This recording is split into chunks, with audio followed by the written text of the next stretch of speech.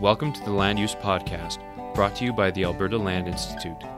This is Episode 2, How to Grow and Protect Agricultural Land in Alberta. Your hosts this week are me, Evan Menzies, and our guest, Dr. Brent Swallow. Brent is a professor at the University of Alberta as a member of the Faculty of Agricultural, Life, and Environmental Sciences. He also was a co-PI on a recently released report through the Alberta Land Institute, which investigated the economic impact of agricultural land fragmentation and conversion across Alberta. Welcome to the podcast, Brent. I'm happy to be here, Evan. I'm wondering if we could start with you giving us a little bit of a background about what first got you interested in this topic and the economics of land use and how Albertans in general manage agricultural land here in Alberta.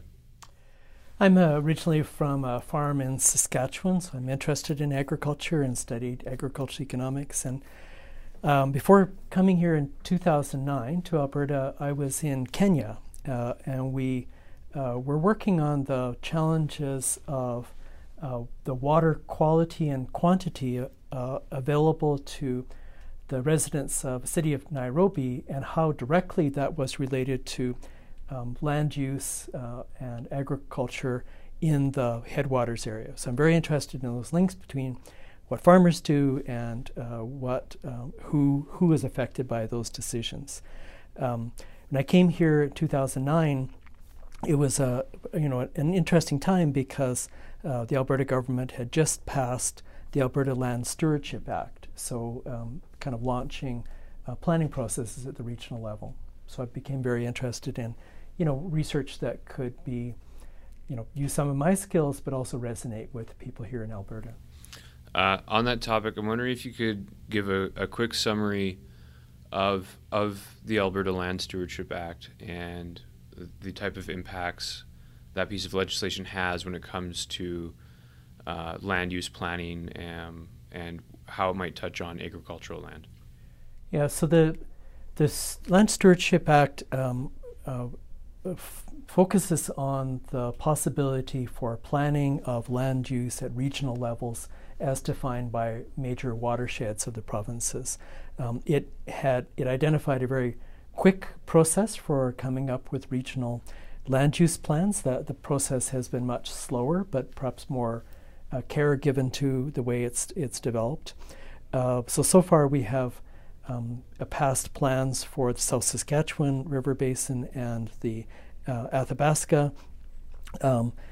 The challenge is that while it clarifies plans for what ought to be done at the regional level, we don't have a regional form of government here. So we really have devolved a lot of responsibilities to municipalities. So that's the next challenge then, is how municipalities can respond to sort of overall plans which are set out at the watershed level.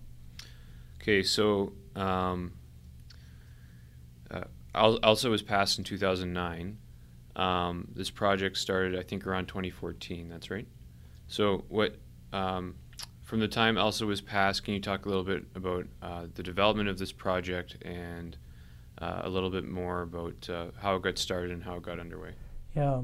So I think that that same process that led to also reflects greater concern about from a broader public and even the formation of the Alberta Land Institute. And so the Alberta Land Institute identified the economics of conversion and fragmentation of agricultural land to be one of their priorities. And there was a competitive process in the university, and a team of us from resource economics and environmental sociology and earth and atmospheric sciences came together then to work with professors and graduate students on a kind of suite of related projects that would look at what's going on with land use, what are the patterns, what's the history, what have been the drivers of land use change, and then what are some of the consequences of that.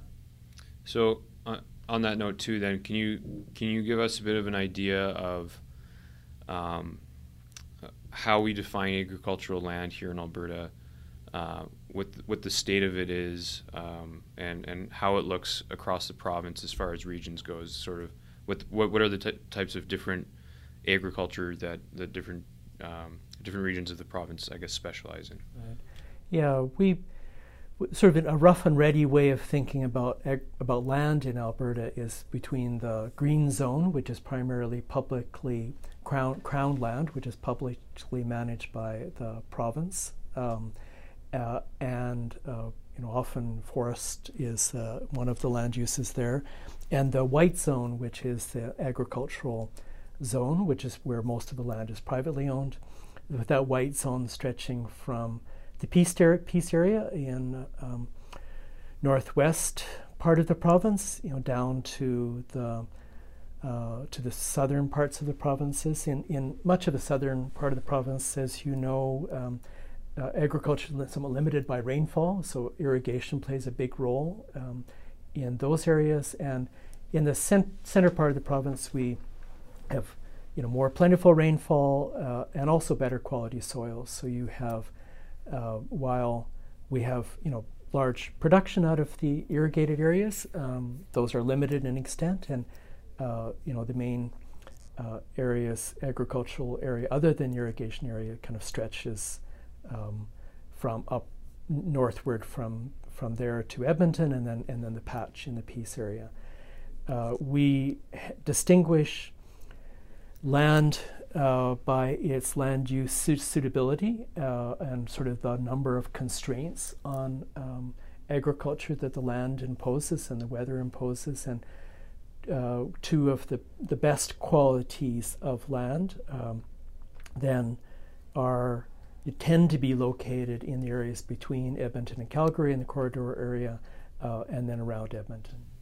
So on that note too, then a lot of what the report talks about is that conversion and fragmentation of land in that QE2 corridor and around Edmonton. I wonder if you could kind of sort of break down the numbers of what that's looking like as far as agricultural land either being lost or converted in development. Yeah.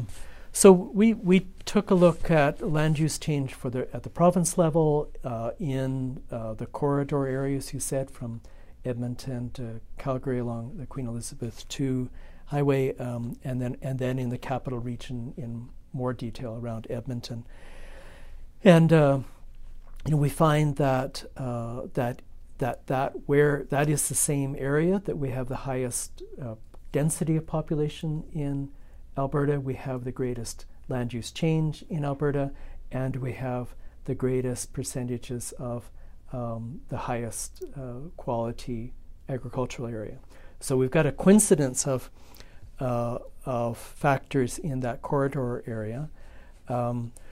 We note pretty high change. So between 2000 and 2012, our numbers are suggesting that there was a net change of about 625 square kilometers of land from agricultural uses into what we call developed uses, which are either residential or industrial, and that about half of that or so was on the best quality land, and half or so was on somewhat lower quality of land.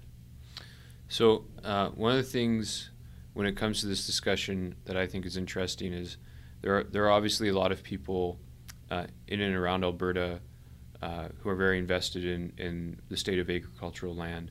But I'm wondering if you could kind of break down for, say, the average person living in the city who hasn't spent much time dwelling on where the food comes from, dwelling on the importance of agricultural land, about why we should be concerned about the fragmentation and conversion of this high quality soil around Alberta. I mean, for a lot of folks, they just see the food pop up in the grocery store, and that takes care of their needs. So I'm wondering if you could sort of break down about the economic impact and sort of maybe cultural impact's not the right word, but the types of the impact of losing that agricultural land, that rural aesthetic maybe too, and some of that history of how that land is traditionally operated. Yeah, there's it's the effects seem to ripple out, and the kind of more we look at them, the more we see this kind of rippling of effects.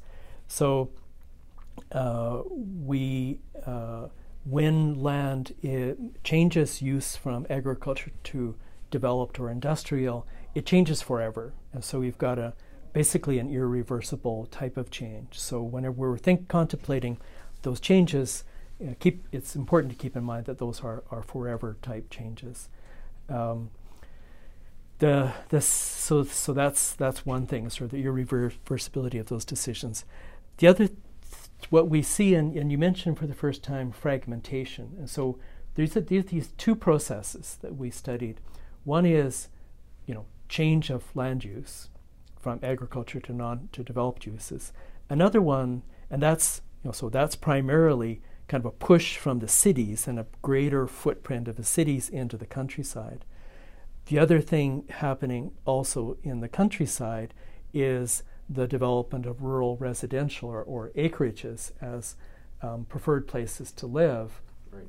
So people who want to live out in the countryside and who are given they're allowed to do that by the municipal governments who allow redesignation of land into residential are part of sort of an overall fragmentation of our landscape. And our landscape is fragmenting for other reasons, including utility corridors and other things, but it's certainly fragmenting in these desirable areas, especially that area in the corridor, due to sort of this mushrooming of rural residential. And one of the things we found is rural residential and that fragmentation, not only is it a concern in its own right, but it's also a concern because it seems to be a precursor for conversion of land into developed uses.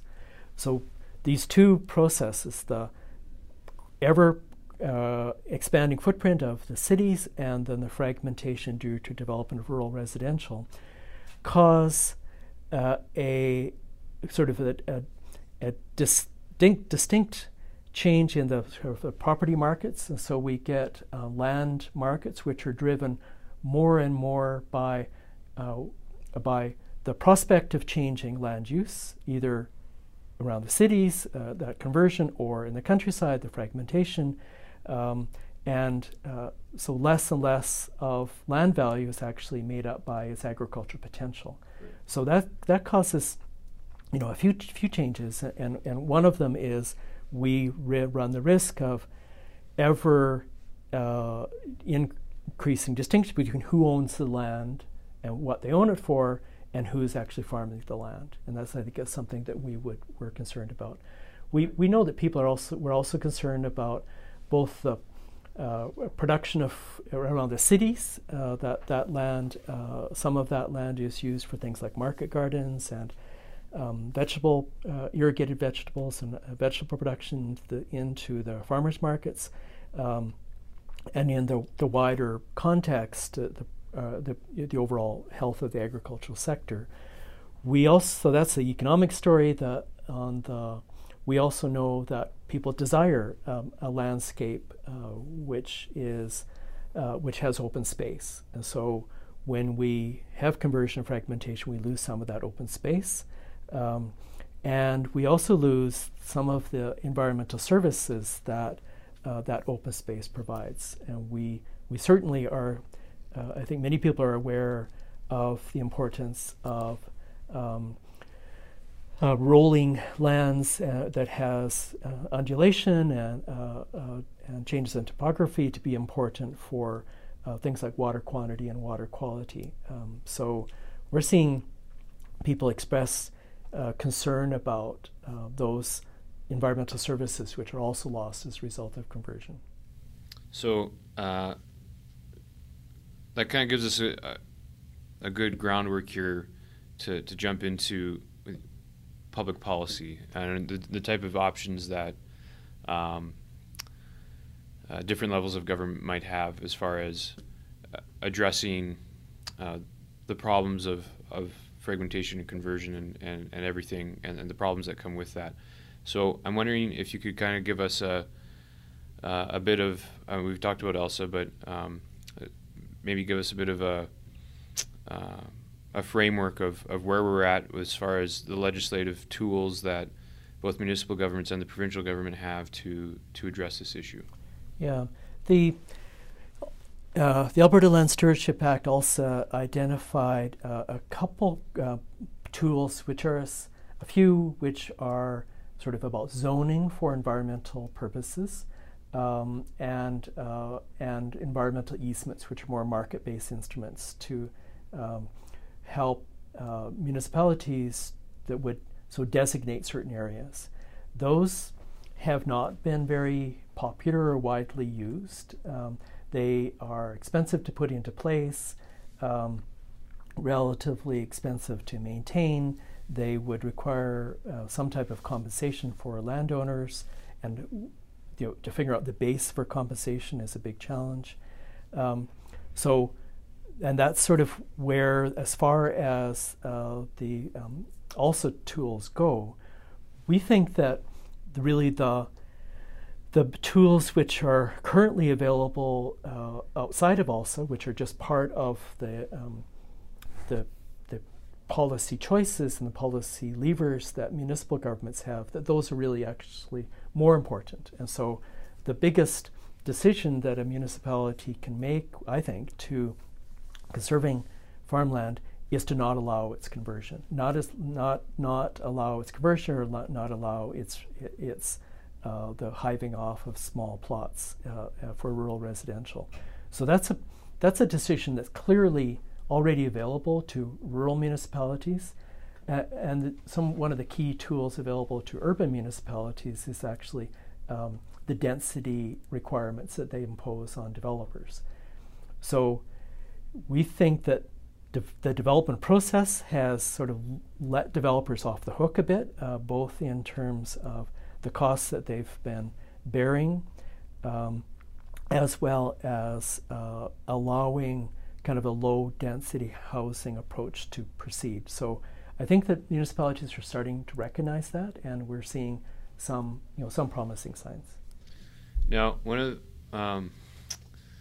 the things, at least I've heard about, and maybe you can correct me if I'm wrong, is that for some rural municipalities and counties, one of the challenges that arises from a public policy perspective is that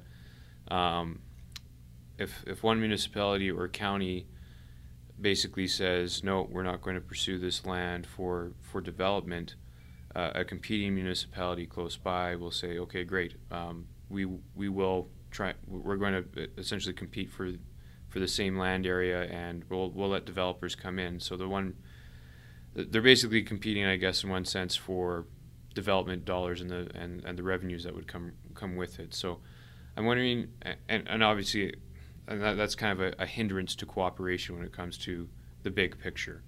I'm wondering if you can just maybe touch on that and wonder and maybe comment if there are any legislative tools or other initiatives that can be used to sort of limit that from happening.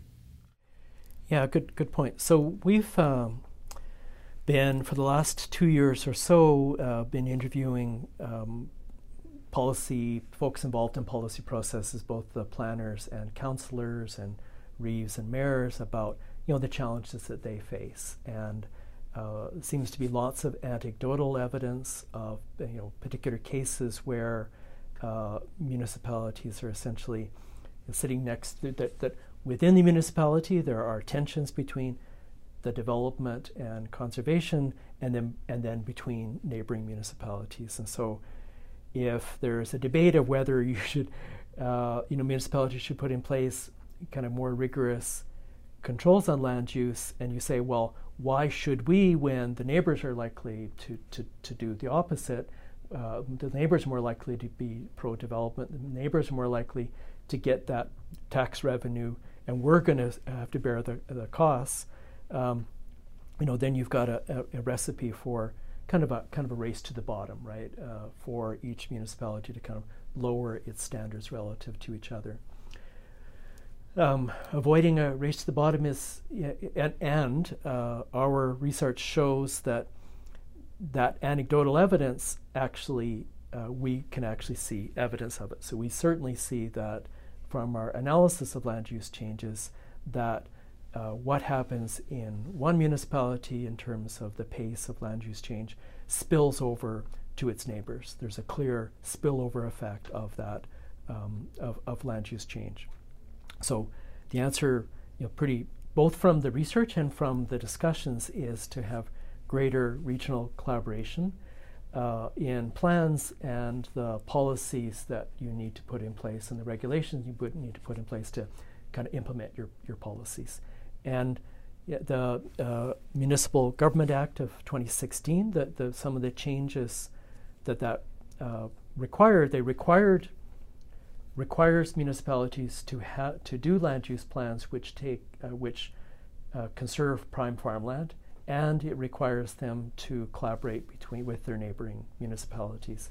So those two things together are two of the right instruments we feel for avoiding some of that kind of race for the tax dollar that you're indicating. Now, one other question I had related to public policy is Alberta is obviously not the only jurisdiction who sort of struggles with how to handle how we designate agricultural land and how we handle that tension between development and growth and preserving land. Are there any examples from other jurisdictions that you think might be interesting or worth considering that you've come by?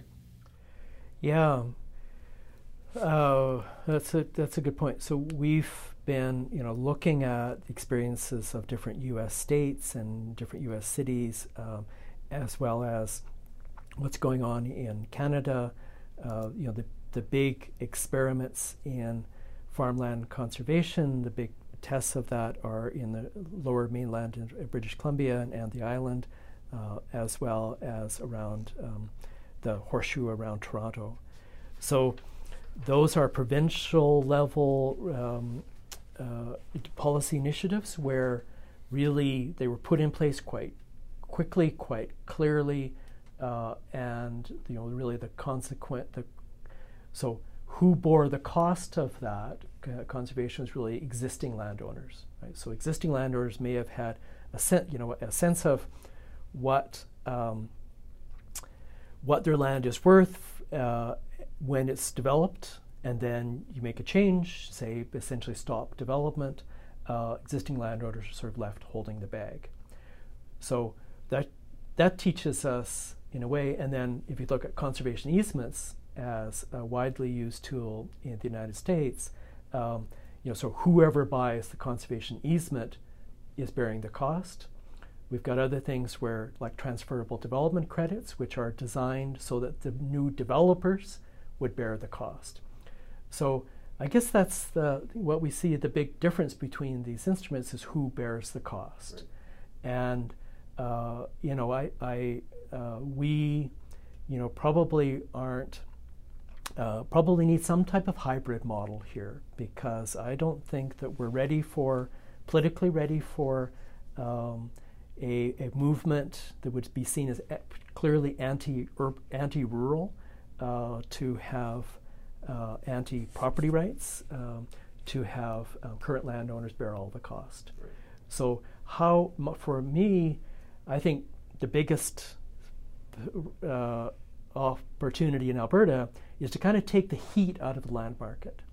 If we can take the heat out by reducing the prospect of a sprawling and fragmented approach to development, and more vertical development and more dense development, to take the heat off, to take some of the speculation value out, I think that would be one big step forward for Alberta. Great. Now, one of the other parts of the report that you guys did was you did a survey of residents in the Edmonton and Edmonton surrounding area regarding their perception and values of agricultural land, and if they would make a contribution or to preserving agricultural land.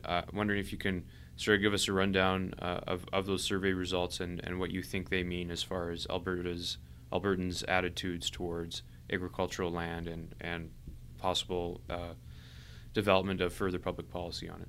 Yeah, that was one of the first things that we wanted to do with this study we started back in 2014, because was to really assess sort of for residents, right, for people who are paying taxes, people who live in particular communities, how do they feel about conversion and fragmentation of ag land, and how big a concern is it?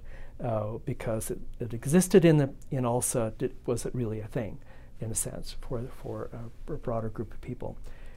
We interviewed 320 people who reside in the capital regions, that's Edmonton plus the surrounding urban and rural municipalities, and asked them about whether they thought the pace of conversion, of development was too high or too low, what they thought agricultural land did for them, what were the services that they thought agricultural land provided, would they be willing to pay for kind of scenarios where money would be used to help conserve land.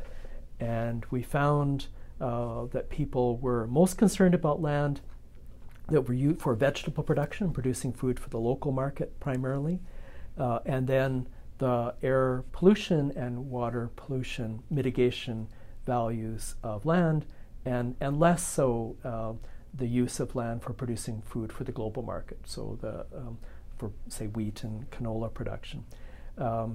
They were most interested in conserving land that was rolling grassland, which is now used primarily for cattle grazing, and vegetable production land, and then somewhat less concerned about saving land that was primarily used for crop production and hay land. We found that 80% of people were willing to pay something, so we started at $20 as kind of our bottom, as a one-time increase in their taxes. And then about 30% of people were willing to pay $300 as a one-time contribution. So we do see, the average person, somewhat concerned. And when we had focus groups with the public, we found that they were quite educated and knowledgeable and quite observant of the changes and sort of the sprawl of the city. And we found, 20% of people who are sort of hardcore developers and say that's a good sign, right? Development is almost by definition good because it means more jobs and more tax revenue and more services as a result of that. The majority of people are, that 80% saying it's a problem, it's a challenge we need to take account of. And then maybe another 20% or 30% of people who are pretty hardcore, need to develop, need to conserve. Part of the population. Right. So, from those results, what surprised you the most, or were there any of those findings that surprised you the most, or did they kind of confirm what your perceptions were beforehand about what the general public thought on the issues? Yeah, I think I have a farm background, so I like many of the farmers I've chatted to.